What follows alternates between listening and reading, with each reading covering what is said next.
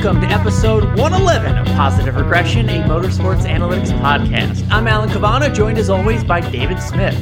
On this episode, we're looking at the home stretch right before the Cup playoffs, 5 races to get something done, and an interesting stretch of tracks to make it happen. To help us out, RJ Kraft from NASCAR.com, that plus our big New Hampshire preview.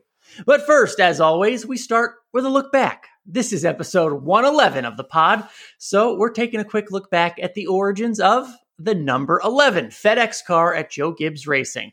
Of course, now it's a Toyota, but David, it started as a Monte Carlo, and we know the 11 car is Denny Hamlin's car, but that's not how it started. The team's first season was 2005, and it featured driver Jason Leffler, crew chief Dave Rogers, but how the team was assembled and was unique, and for its first year, saw both the driver and crew chief removed from their jobs before the season ended.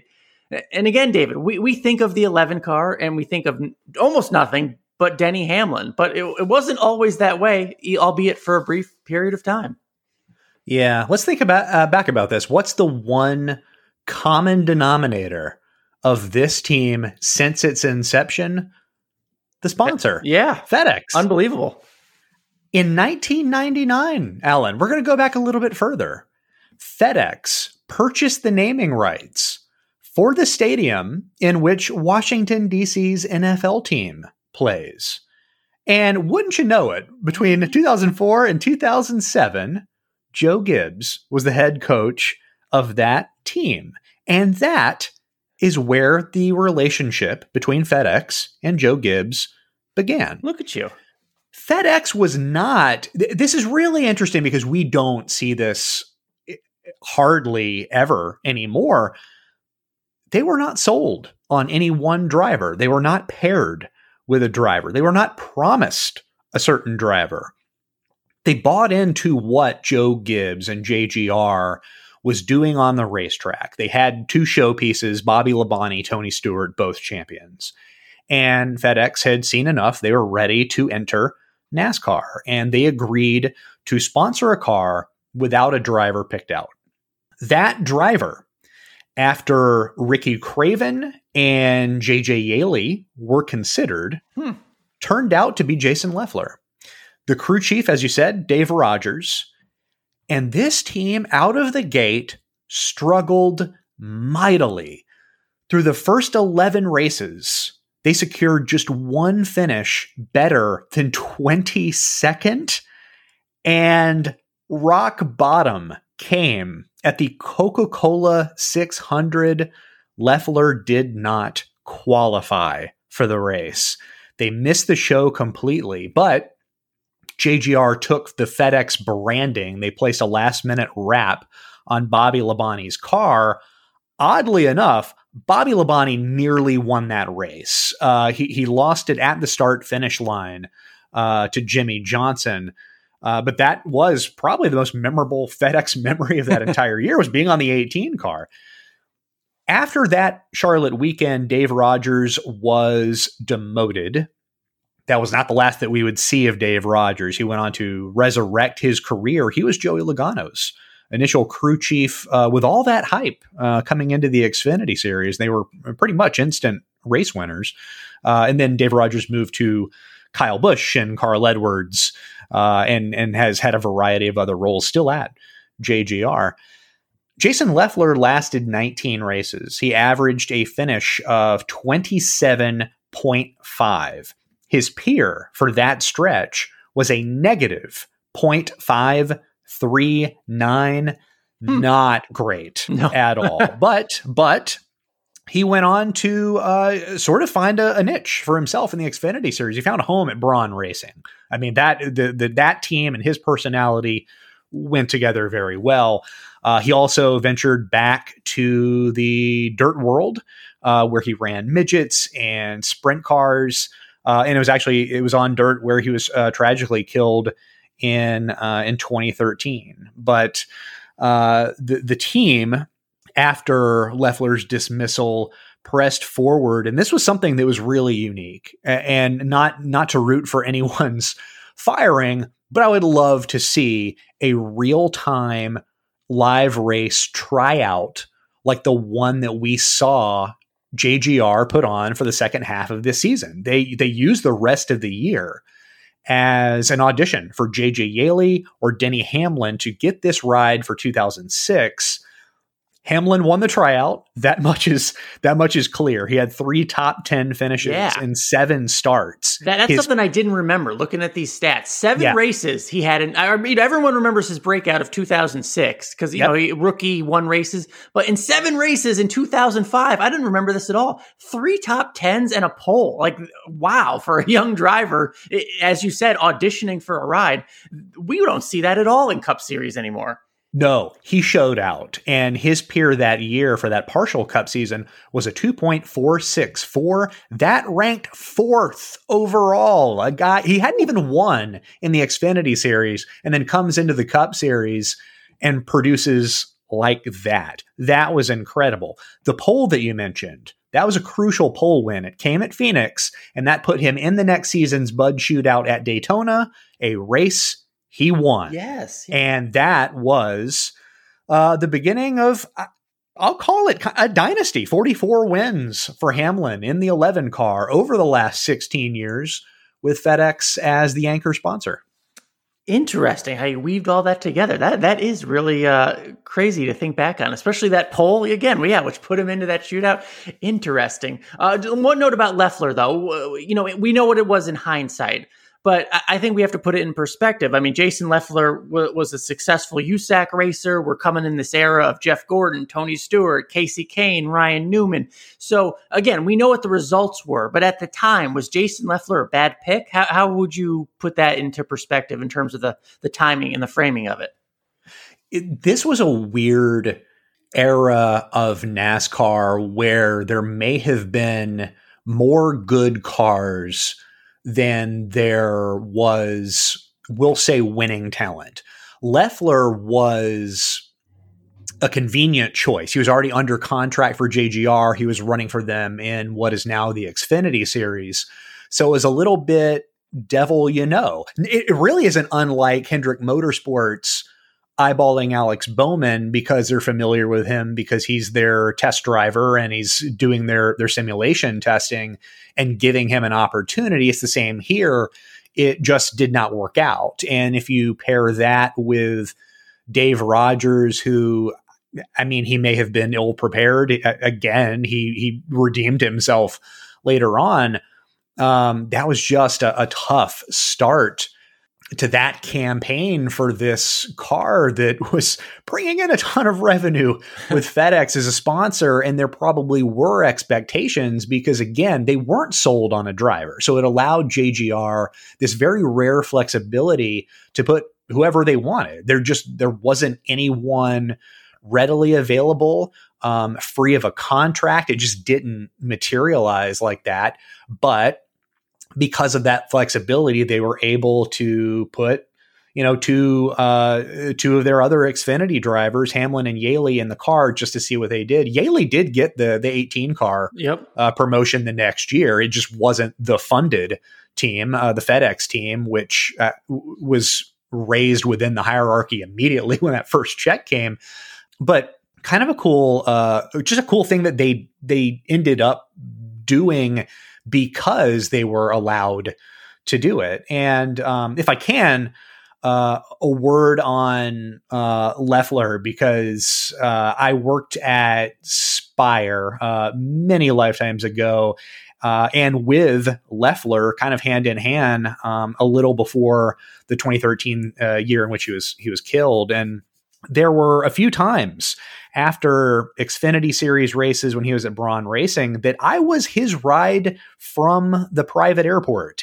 We would just talk in the car about all forms of racing and really kind of just sit back and break it all down. And he was very much a fan, first and foremost. And our listeners need to understand how rare it is that you get a race car driver to be complimentary of any other race car driver. That doesn't happen.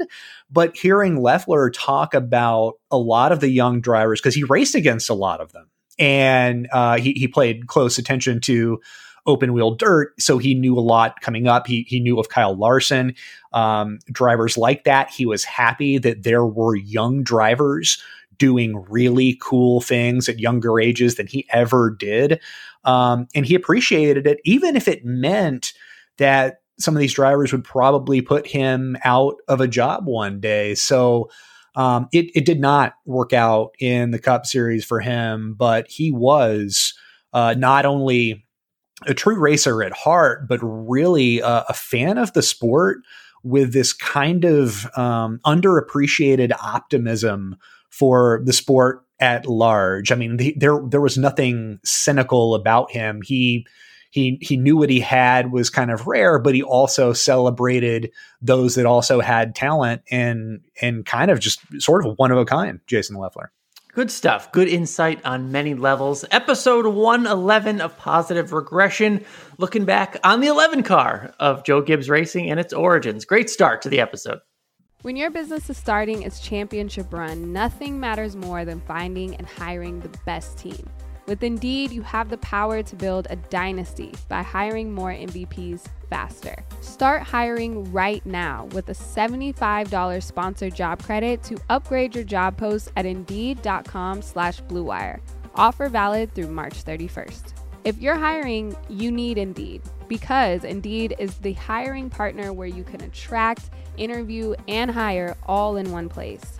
And Indeed is the only job site where you're guaranteed to find quality applicants that meet your must-have requirements, or else you don't pay.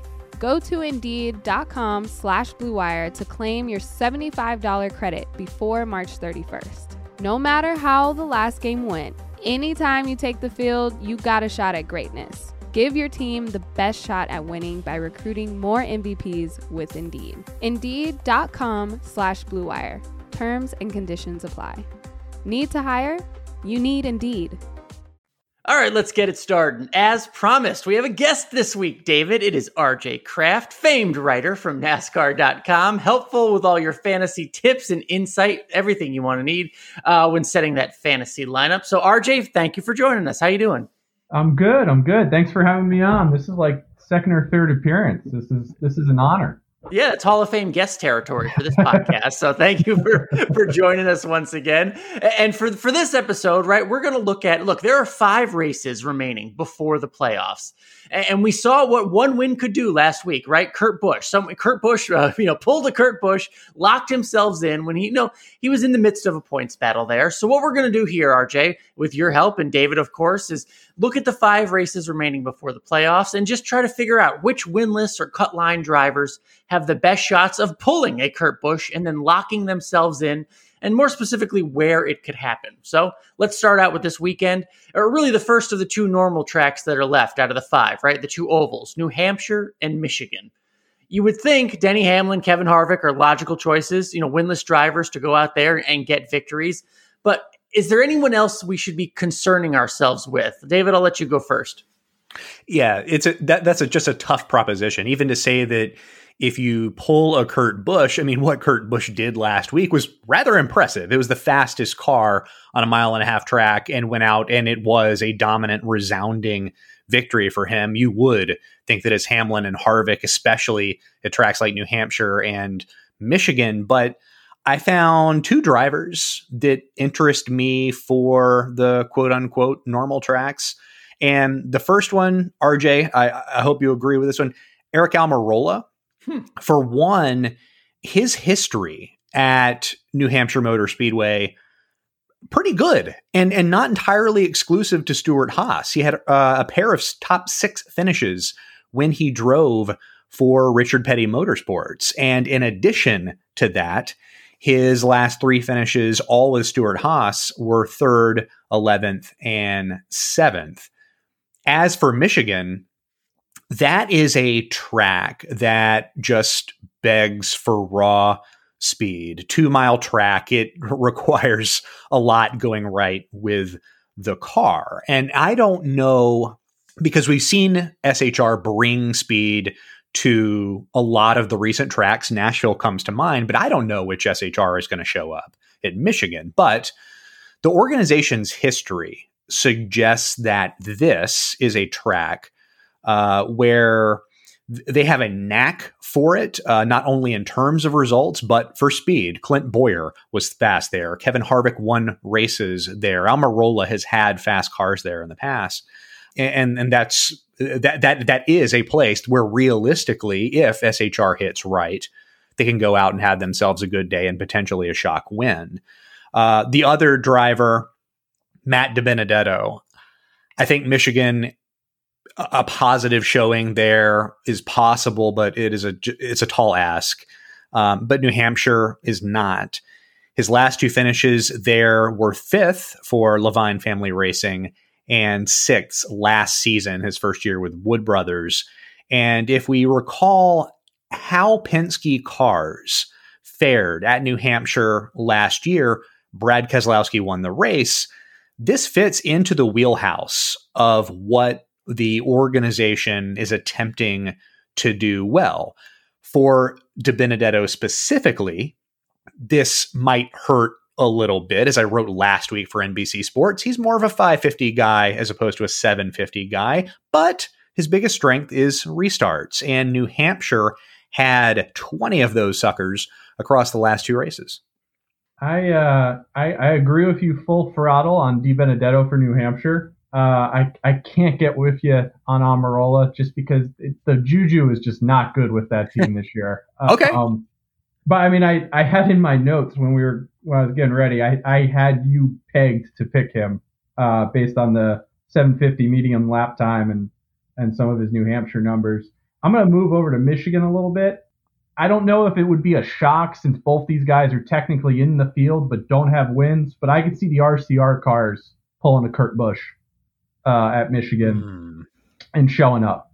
RJ, I had him on my list. That was my follow-up. What about Tyler Reddick? So I'm glad you brought him up. That's my guy. That's my guy in fantasy. They've got the speed. Is it the elite Hendrick level speed? Probably not. But you get a couple wonky things, maybe a fuel mileage thing, which with the Situation Room, War Room they have going on. I mean, they made it work at Texas last year. Dillon's made it work for Charlotte in 17. They would be my pick. Now, I realize, again, they're inside the cut line, so it might not be a quote-unquote outside winner, but I would go with them. So what you just said is interesting. They are inside the cut line right now. RJ, I mean, just because you look at stage points and things like that from a fantasy perspective, what is playing it safe for them? Do they just rack up the low-hanging points, or can they actually shoot for a win? Because when I think of Road America, Tyler Reddick left Road America with the most points in that race, even though he didn't win it. It was a good points day. It still did not net him an automatic playoff berth. I think in the case, this is going to sound a little weird, I think Reddick and Dillon should almost be competing with each other at this point to kind of protect themselves from if they get a wild card winner. I mean, I think the gap between the two of them is 7 or 8 points going into this weekend. If I was Reddick, I wouldn't change anything. They seem to have found something. They seem to be running a little more consistently in the top 10. If I was the 8 team, I'd stick with the low-hanging fruit of going after stage points, especially on road courses, when your teammate has admittedly struggled on that track type and you're at a huge advantage when it comes to road courses. So if I was Reddick, I would stay all in on the stage point game. Dillon is just kind of creeps around the top 10 to 12 every week. Like, you look up and he's running 9th. You look up and he's running 10th. And he's, a couple years ago when Newman made the playoffs, he basically top 10 and top 15 himself to death to get in. And that's what Dillon's doing, and it's working for them. And if we don't get another winner, they'll be fine. I don't think they have. I feel better about Reddick potentially getting the win than Dillon, but I would argue the 3 shouldn't change much either. The top 10 to 15 strategy is working for them. Absolutely. You mentioned Reddick and his road course prowess, his speed, especially. We saw it at COTA. So let's keep on that, right? We just talked about New Hampshire and Michigan, the quote unquote normal track. Let's talk about the road courses that remain before the playoffs. Indianapolis and Watkins Glen. They haven't proven. We talked about this on a previous episode, but these road courses haven't proven to be, the wild cards we thought they could be, right? But is there anyone close to at least breaking through that could realistically win at either one of those tracks? RJ, I'll let you go first. So I'm going to preface this by saying I view the Watkins Glen race as the Chase Elliott Martin Truex Jr. Invitational, and so I'm staying away from a wild card there. I think it's going to be Elliott or Truex. I think Indy presents an opportunity for a number of guys, in part because we're going to have practice, we're going to have qualifying. We've seen at COTA and at Road America, we get, I don't know if I'd call them surprises at this point, but at the time they felt like surprises with how some guys qualified in the top 10 to 12. And one of the names that just really jumps out at me is Chastain. 3 top 7s on the road courses at Sonoma, I think COTA and Road America. The passing numbers, he's been a solid passer on the road courses. And Reddick, we talked a little bit about Reddick earlier. I think they would be more likely to gobble up the stage points and play it safe that way, whereas I think the 42 knows they got to go for broke now in trying to get the win. And I could see them trying to pull some sort of strategy play. David, we had some Reddick talk. No, we've just had some Ross Chastain talk. Who are you looking at? Those are the 2 picks that I have too. And specifically with Ross Chastain, compared to Reddick, weirdly, I think he can win a road course race right now. And mind you, RJ mentioned the passing numbers. That's not new. He was a top road course passer in Cup before this year. The question, of course, was whether his ability to pass for position in the back half of a field with a premium motorsports car, whether that would translate to the front of the field. And that has been answered. It clearly does. Chastain is a good road racer, and Chip Ganassi is about to sunset this operation, one that is competent on road courses. And RJ, I like your style here. Phil Surgeon, Chastain's crew chief, has taken big swings all year, mostly to no avail. It's a large net positional loss as we speak. These massive losses on green flag pit cycles, but they are understood losses. There is a method behind Phil Surgeon's madness. And as dumb as this sounds, this is going to be the most talking head point that I'll make on this episode. It only takes one time for this to go right. This team and this driver have essentially trained all year for a shock victory. It just has not happened. Good choices there from both of you. But when I look at this one driver, his best finishes of the year come at road courses. Maybe he doesn't have the speed you'd like. What about Chase Briscoe? His best 2 finishes, RJ, you were mentioning tracks that are new, that have practice, that have qualifying. Chase Briscoe's best finishes are Road America and at COTA. Tracks similar to what they'll see in Indy in terms of having practice, having qualifying. Why not some Chase Briscoe love? I mean, it's not a bad thought, Alan. I would kind of point to Indy and with qualifying and practice and whatnot, and he's actually already run that layout from last year's Xfinity race, so he may have a little bit of a leg up on some guys, and that was a talking point at Road America is how some drivers felt that guys that had run Xfinity recently had a little bit of a leg up on that road course. So I don't think you're off base there. They're making some strides. I would still take Chastain or Reddick over him, but I don't think that's an off base pick at all, Alan. Good to hear. How about you, David?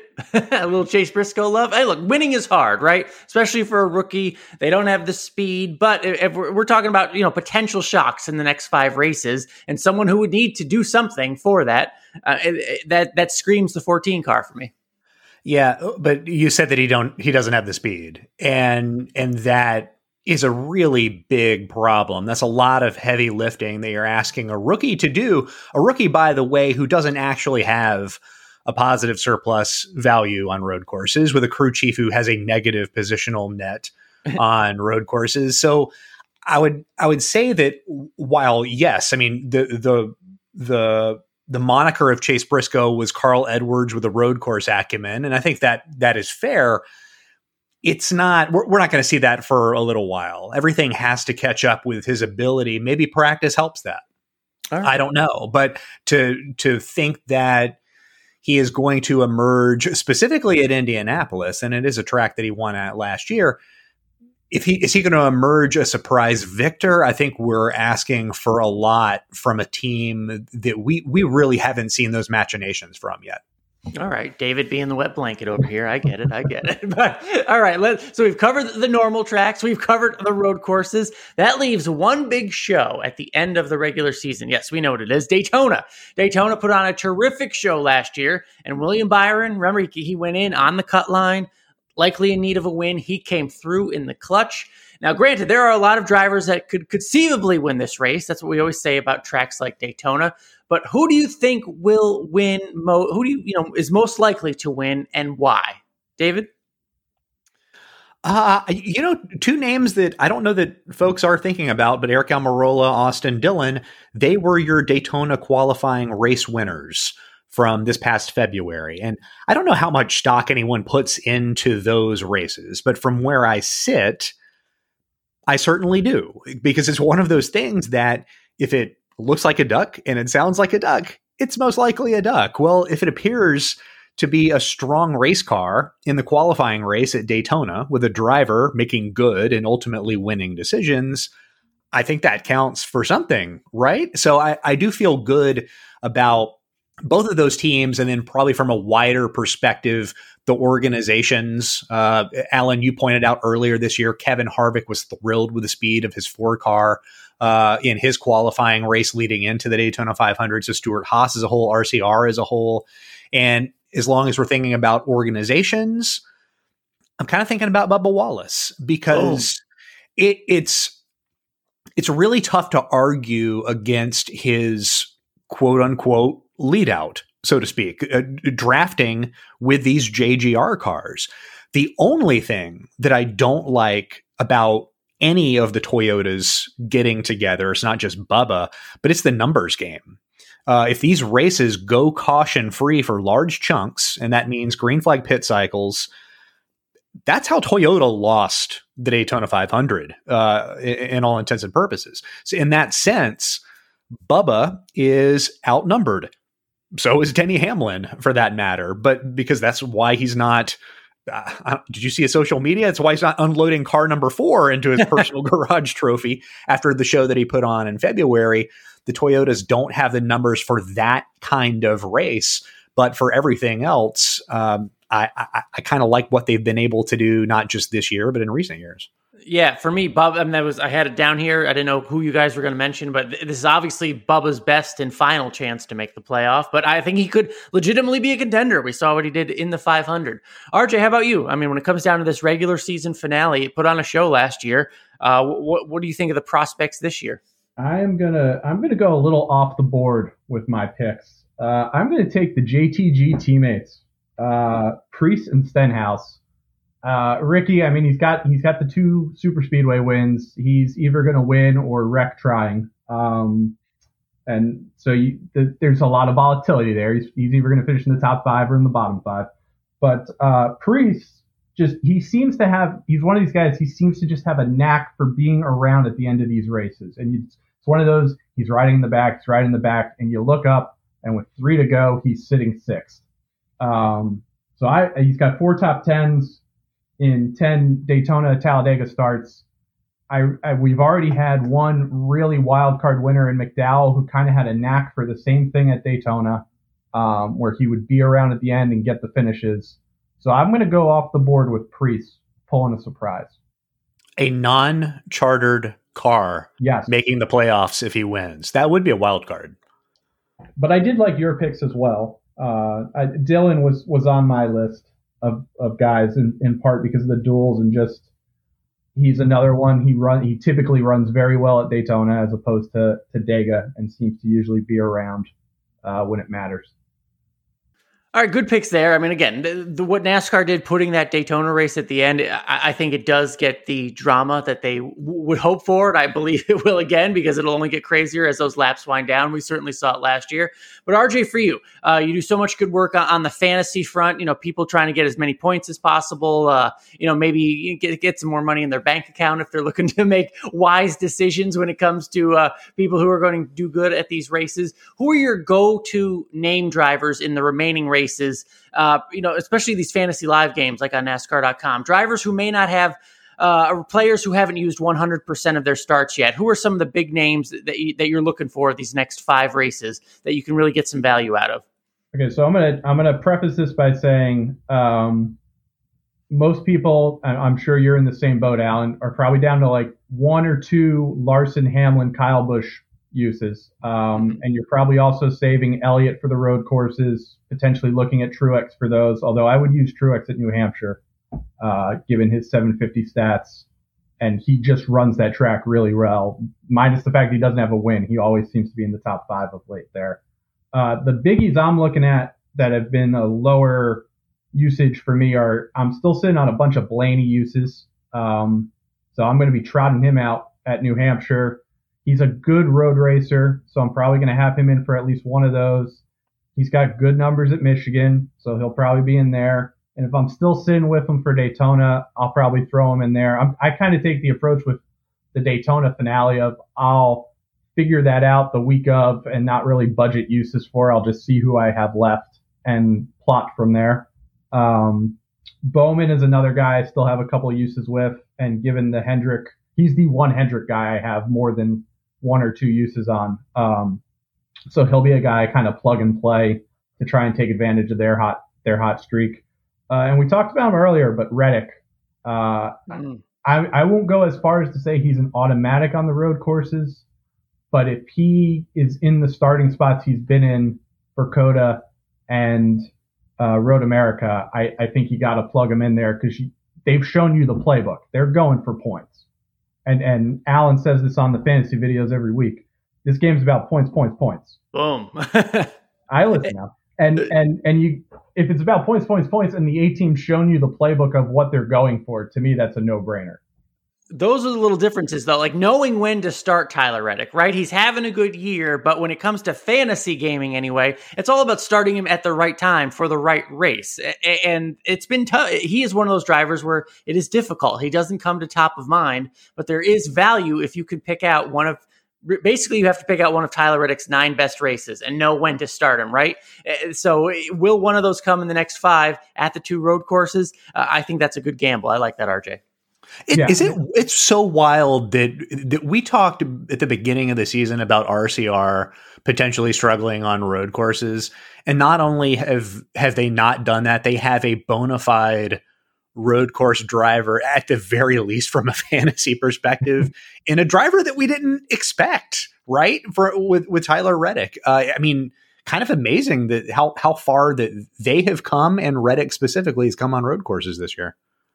The thing I kind of liken him to a little bit, and Joey Logano and Wolf, since they've been paired together, they've kind of run the same playbook where they are making an effort to gobble up all the points. And it seems like Randall Burnett and Tyler Reddick have kind of picked that up from them. So, across fantasy sports, there are, we'll say good performers, right, on the field or on the court or on the racetrack, but they might not be good for your fantasy lineup or have underperformed their fantasy lineup. Is there a parallel right now in NASCAR? Are there any named drivers who have either underperformed outright or just underperformed in fantasy this year relative to what they've actually accomplished? So the outright one, I would go Keselowski. I know Harvick probably feels like the low-hanging fruit, and I wouldn't disagree with that. I guess when you look at Keselowski's season last year, and they were, Penske as a whole, but the 2 teams specifically, were beasts on the 750 tracks. They stomped the field at Richmond. They had a good win at New Hampshire. They ran well at both Phoenix races. It just felt like the 750 package, they had found something and they had hit on it and it was going to carry over. And it just, I mean, there's, you can talk about some of the silly season stuff potentially playing a role. But it just feels like they've missed the boat on the 750 tracks. Points wise, it shows. I think he's got the 15th most points on the 750 tracks. Wow. On non-road courses.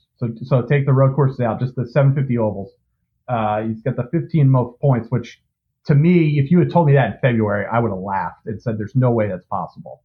And some of it's been besides the 750 tracks, he's good at Atlanta. He's good at Darlington. And those were races where I know he got a top 10 last week at Atlanta, but he wasn't really a factor.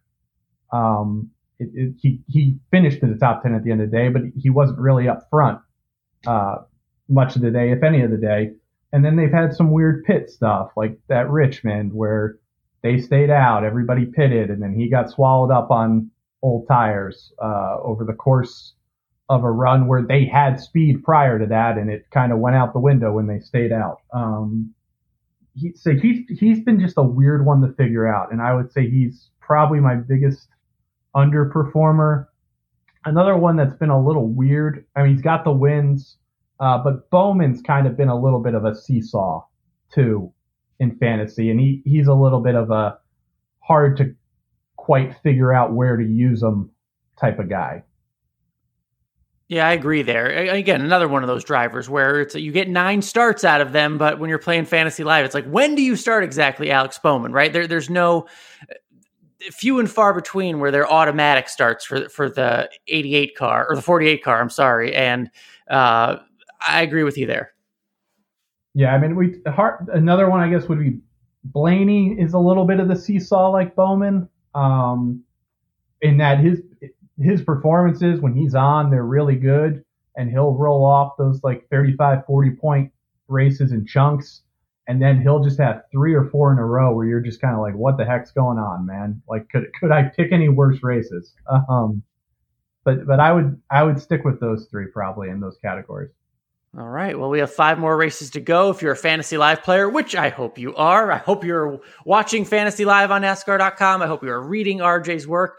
RJ Kraft, thank you so much for joining us here on Positive Regression once again and giving us your insight on what should be a final 5-week stretch of pretty good stuff before we hit the playoffs. Appreciate you guys having me. Again, good stuff from RJ there, and we touched a little bit on New Hampshire, but we'll go into our full preview now because, David, we only go to New Hampshire once now, right? I'm a New England guy. It's kind of my home NASCAR track. It's the rare 1 mile track. It's flat. It doesn't really compare to anything else on the schedule. So as we like to do here on Positive Regression, we do look for the things that matter. We try to answer that question. When you look at New Hampshire, what it could tell us, maybe bigger picture, if anything, what does matter? Can we point to anything relevant that we can look at when we are previewing New Hampshire? What matters is it's just a great racetrack. What else has to matter? It's 1 mile, perfect size. But no, look, if we look at last year's race, the fastest car won the race. The second fastest car finished second. And in that sense, it's a straightforward race.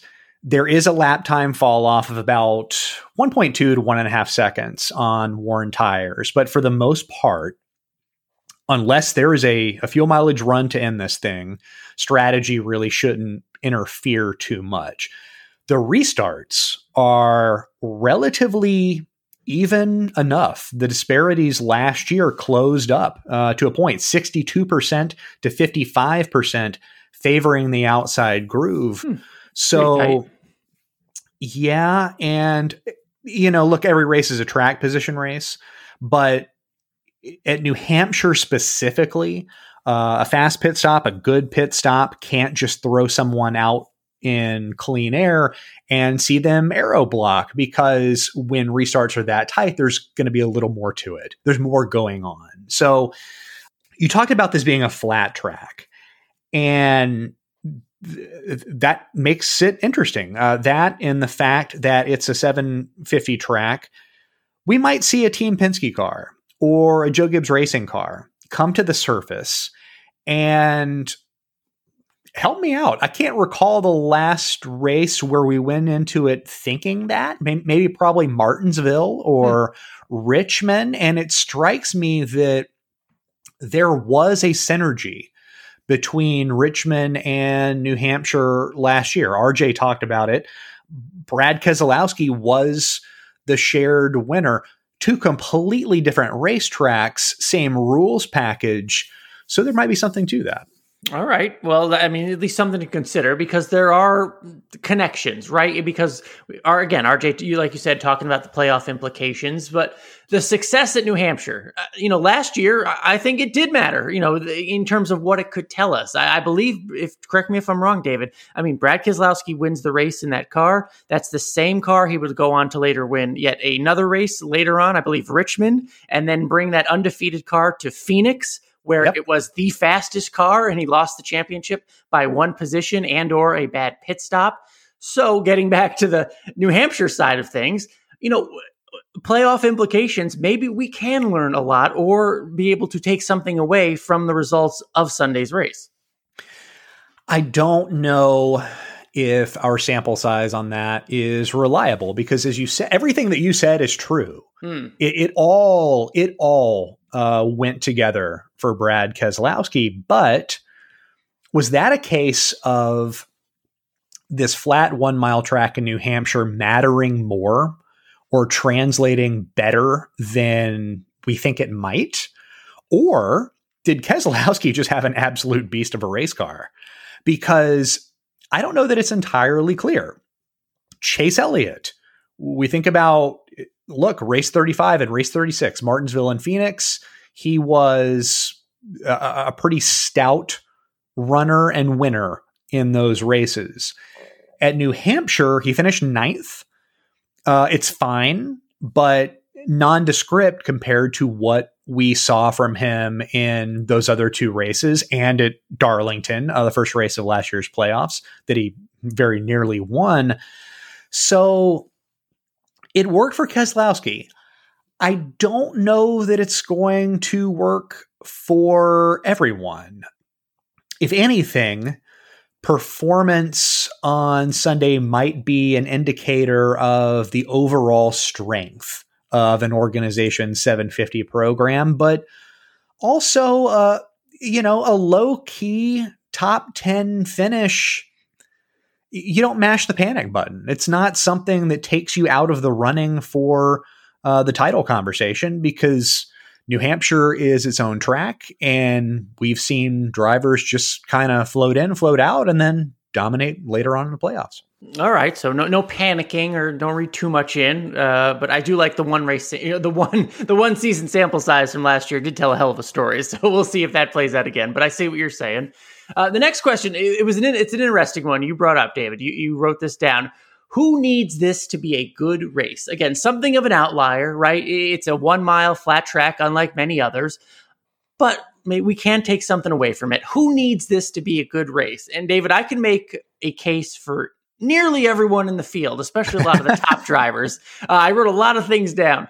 First of all, I'll go with any Ford, right? Fords have not won since Brad Keselowski Talladega. That's almost 3 months ago. So we know what's going on with the Stewart-Haas cars, but Penske as a whole, I mean, no victories for them. And again, going back to a track where Keselowski or I don't know if, it wasn't all the Fords, but it was at least Brad Keselowski has proven he has something at least last year. So you would think, that they can get it done again, maybe. So I would think they have a lot to prove.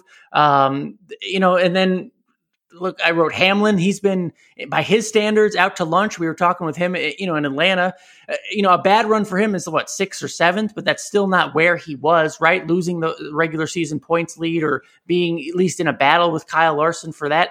He's got to go out there and prove something on a track that he's done before. I could make the argument for the Hendrick cars, right? Who have shown just enormous 550 strength, winning in speed, all that stuff.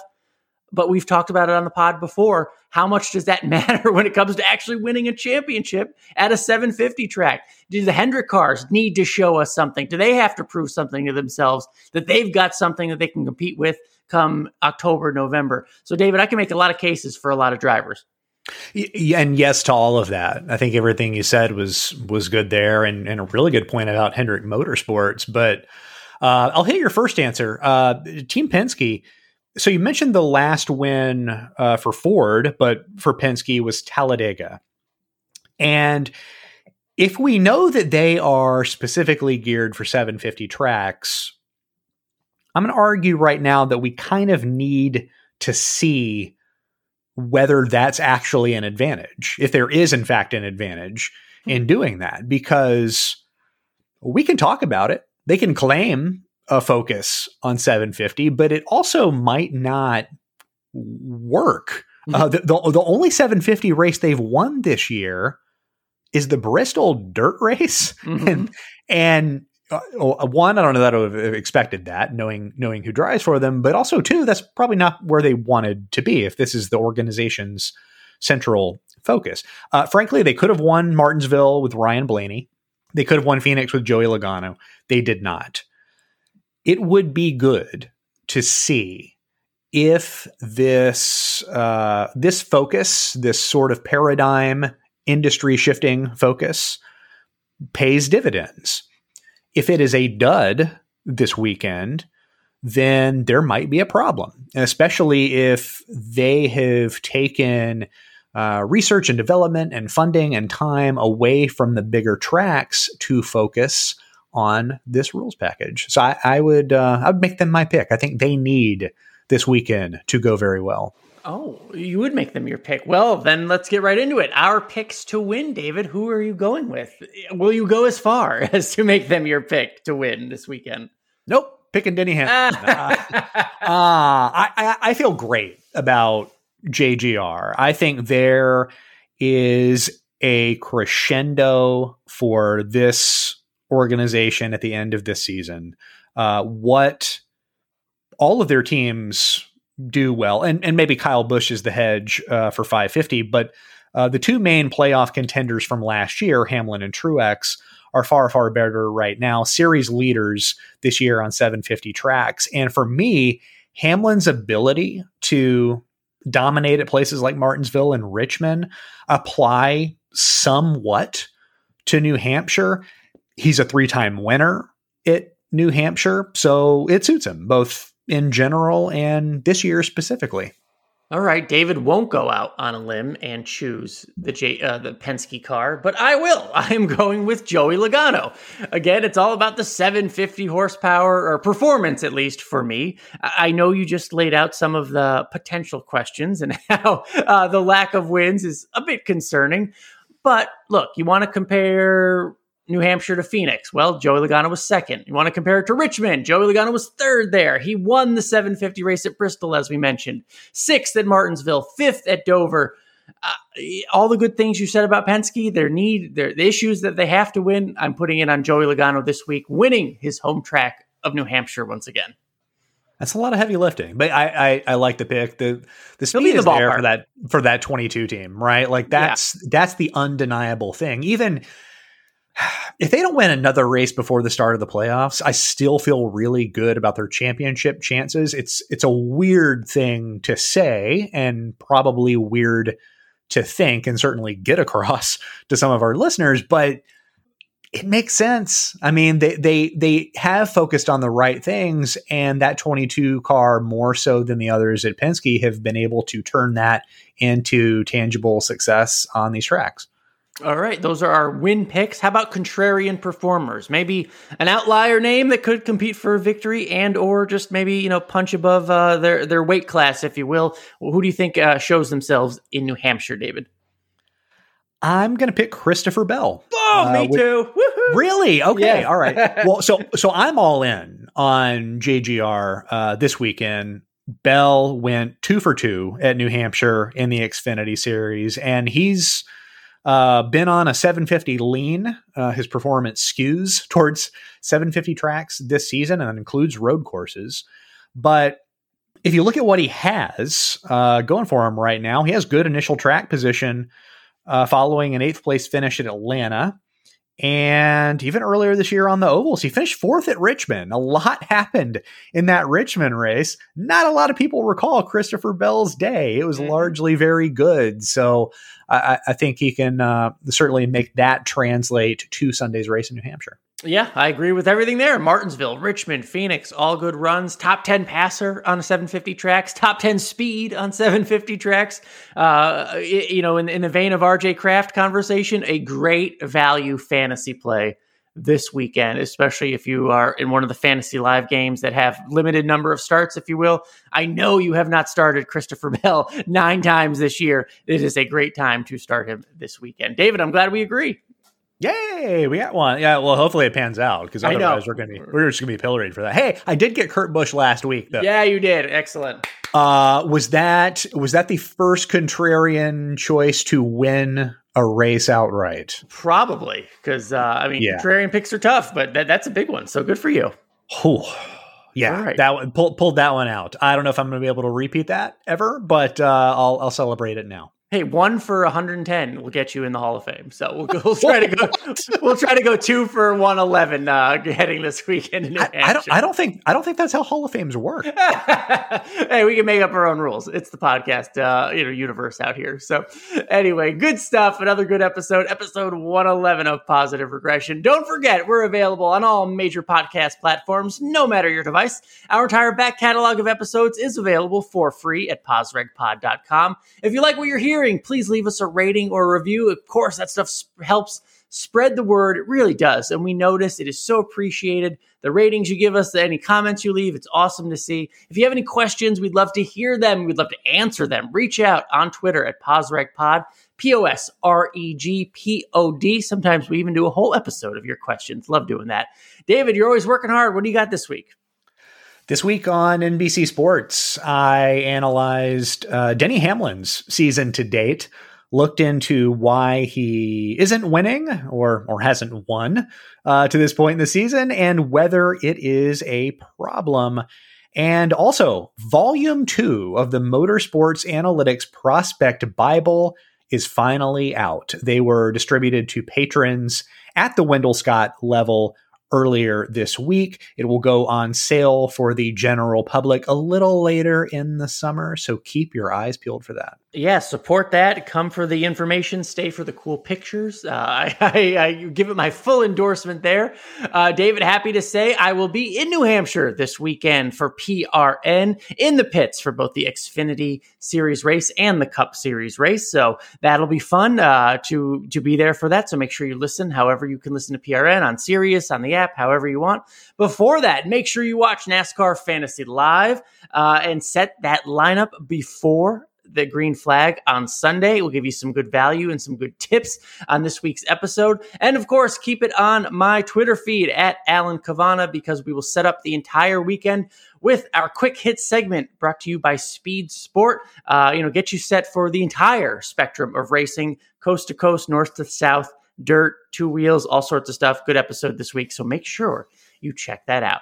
Thank you, as always, for listening to Positive Regression. Thank you to RJ Kraft of NASCAR.com for joining us. And David, thank you for all the knowledge. This has been episode 111 of Positive Regression. We'll see you next week.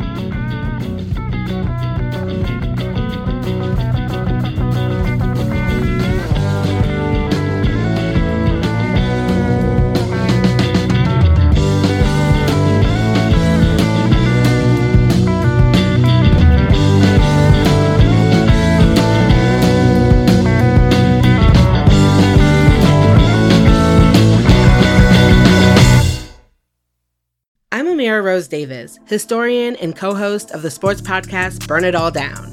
And now I'm hosting the new season of American Prodigy, all about Black girls in gymnastics.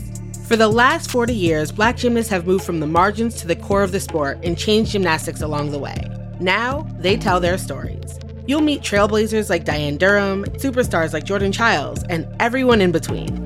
Listen to American Prodigies on Apple Podcasts, Spotify, Stitcher, or wherever you get your podcasts.